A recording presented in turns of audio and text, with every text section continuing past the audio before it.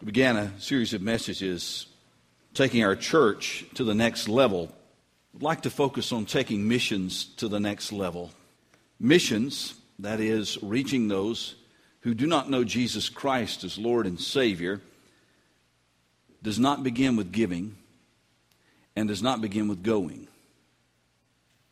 Missions begins with the heart. If we consider what is called the gospel in a nutshell, John 3:16, we see that very clearly. You see, God so loved the world that he gave his one and only Son, that whoever believes in him should not perish but have eternal life. For God so loved the world that he sent his Son to pay the price for our sin, so that the lost might be found and saved. Now, we can talk a lot about missions, and we can give a lot to missions, and here we do both of those. We can even go on mission trips from time to time, which we also do. But if we want salvation for lost humanity to be the driving force, or a driving force in our lives and in the life of our church, it will begin in the heart. Do we love like God loved those who are lost? Do we love them more than our toys, more than our hobbies, more than our luxuries, more than our lifestyle? This morning I want to challenge us to consider whether our love for the lost, our heart for the lost, is in sync with God's heart, and whether our priorities mesh with his priorities. And I want to make you this promise. This message will be as hard for me to preach as it will be for you to hear. Let's pray. Heavenly Father, we want to hear your word and be changed by it. We don't want to change your word. Make it so, Lord. In Jesus' name, amen. It is said that a way to a man's heart is through his stomach. Now, I don't know if that's true or not, but I do know that the way to our hearts, as far as God is concerned, is through his revelation of himself and his will. When God speaks to us, reveals himself and his will in an unmistakable way, when God reveals to us what his heart is, then we are prime candidates to have our hearts broken and reshaped by his hands. The Bible states very clearly that God is love. But you know, the Bible also says that God is holy. And it says that God will punish sin. These, on the surface, don't appear to be able to fit together very well, but they aren't mutually exclusive. In fact, it makes perfect sense. You see, God loves us, but we have a problem, and that problem is sin. And that sin separates us from God, and God must punish sin because he is a holy God. That in and of itself would lead us to a desperate situation, exactly what Gene Bradley was singing about. If it weren't for grace, I can tell you where I'd be. I'd be lost. And so God, in his love, sent his Son to pay the price, to receive the punishment for your sin and for mine. That's how much he loved you. That's how much he wanted to be reconciled to you. So that the Word of God says this: he, that is Jesus, he himself bore our sins in his body on the cross. Jesus took the payment for your sin and for mine. That is how God just brought all the pieces together. His love and his holiness fit together at the cross of Jesus Christ. Now here is the premise of my message. Let me give me the kernel right here. If we are not convinced that mankind is eternally lost apart from Jesus Christ, we will neither have the heart nor the will to reach those who do not know him. if we are not convinced that mankind is lost apart from Christ, then we're not going to have the heart nor the will to reach them. Now, where do we start? Well, let's begin with a question. Are people basically good or evil? Interesting question. Are they good or evil? Now, we would like to think that people are basically good.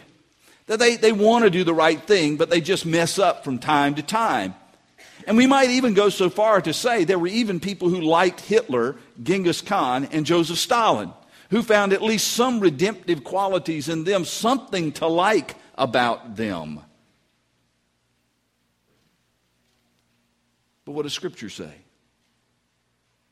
Well, the Bible teaches that all have sinned and come short of the glory of God.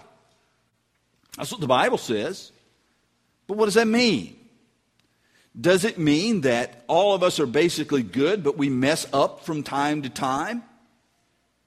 Or does it reflect something deeper? Something that affects every aspect of who we are. If we look at the view of the Calvinist, for instance, the Calvinists would use the term called total depravity. Well, that sounds pretty nasty. Total depravity. What is that? We don't like that term. The concept of being totally, we don't think of ourselves as totally depraved. We don't think of other people as totally depraved. Yeah, they're messed up. They're kind of crispy around the edges, but totally depraved? They're not as bad as they could possibly be, are they?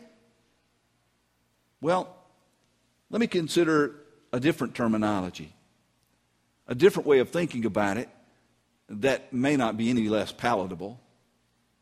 That apart from Christ, humanity is corrupt at its very core. There's something wrong with the heart of humanity. There is a corruption on the inside of us that leads us to selfishness, that leads us to rebellion, that leads us to acts of cruelty, whether great or small. There is something that we are born with, a corruption that we inherit because of it, that we can call a sin nature. And we can do all the religious things, all the works things to try to fix up the outside. But if the core is not changed, if the heart is not changed, if we do not become a new creation in Jesus Christ, then we're just as lost as if we'd never done any of those things. We may look better to our community. People may say nicer things about us. People may even give us Christmas gifts because we're a little nicer. But on the inside, if we don't have a new heart, if we're not a new creation, if the old nature isn't gone, then we're just as lost as we were from the beginning. You say, that sounds pretty serious. Well, let's listen to what God's Word says about it. See if what I'm saying fits with what He says. In Romans chapter 3, we read this. As it is written, there is no one righteous, not even one. There's no one who understands. There's no one who seeks God. All have turned away. They together have become worthless. There's no one who does good, not even one. Now, we're thinking apart from Christ, that's humanity. In Ephesians chapter 2, as for you, you were, what's that word? Dead in your transgressions and sins. It doesn't get much worse than that.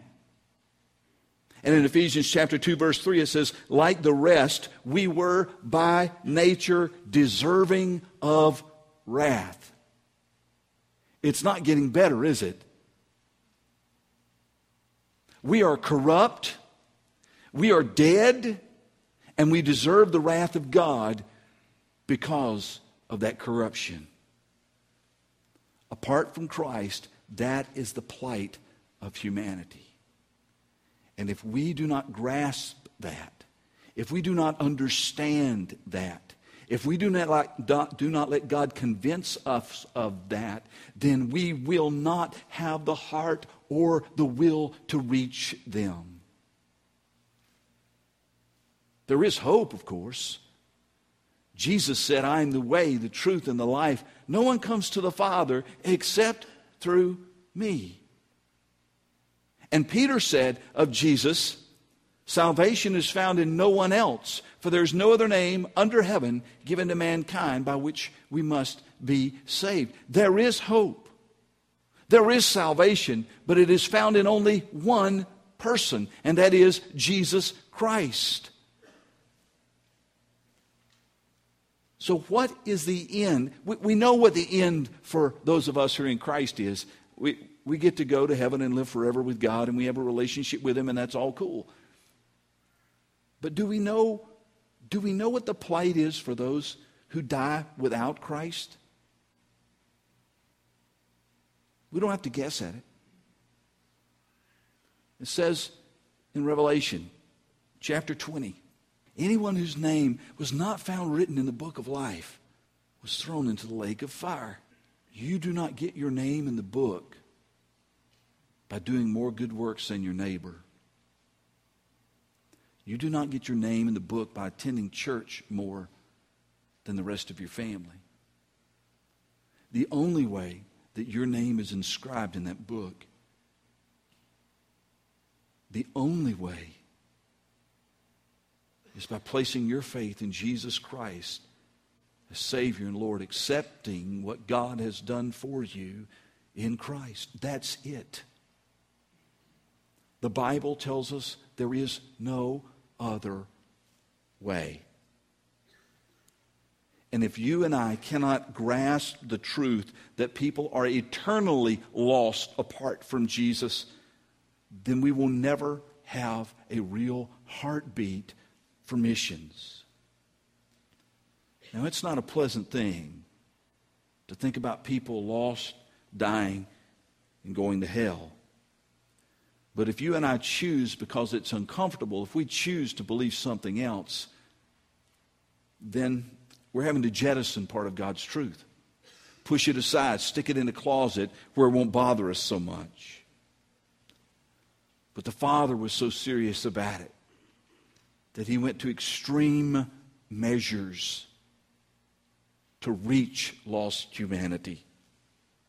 He sent His Son to pay the price, to die on the cross for your sins and for mine.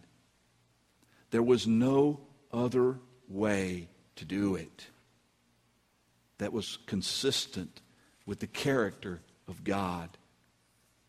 The cross, as heinous as it is where we see the love and the holiness and the justice of God come together.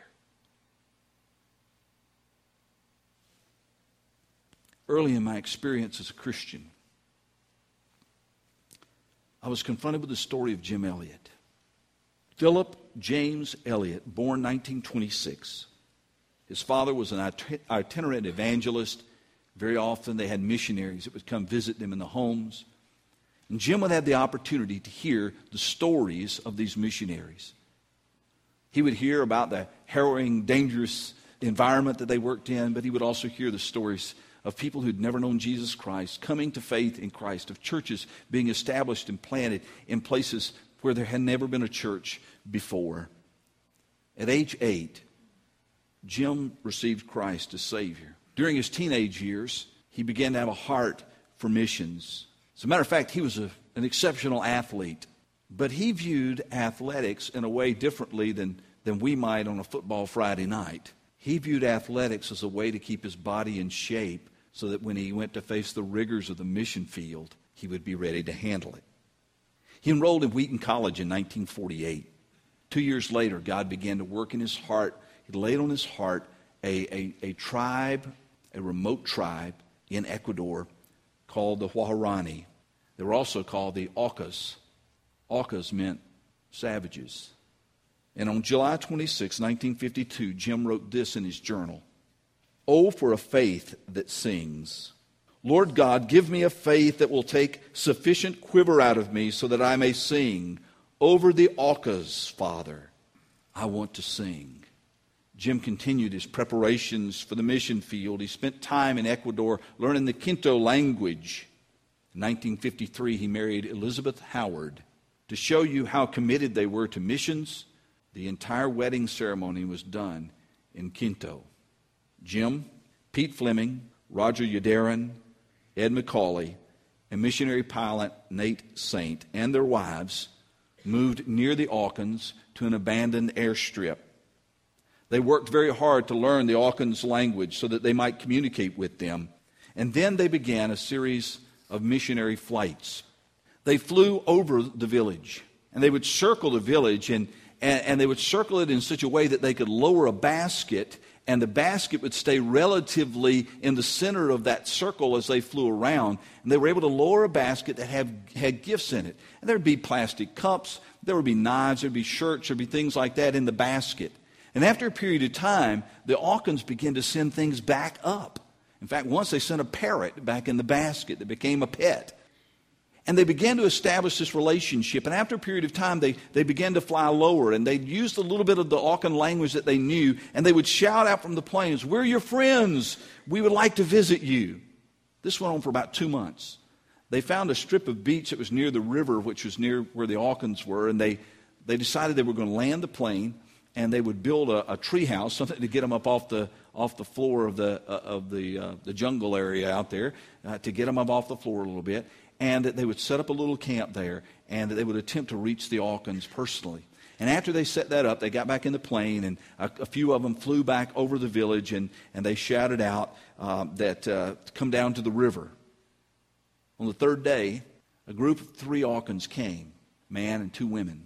They went over and they ushered them across the river to their campsite. They ate with them. They gave them food. They gave them drink. They gave them gifts. And that evening, the Alkans went back to their village. They didn't invite the missionaries to come back with them.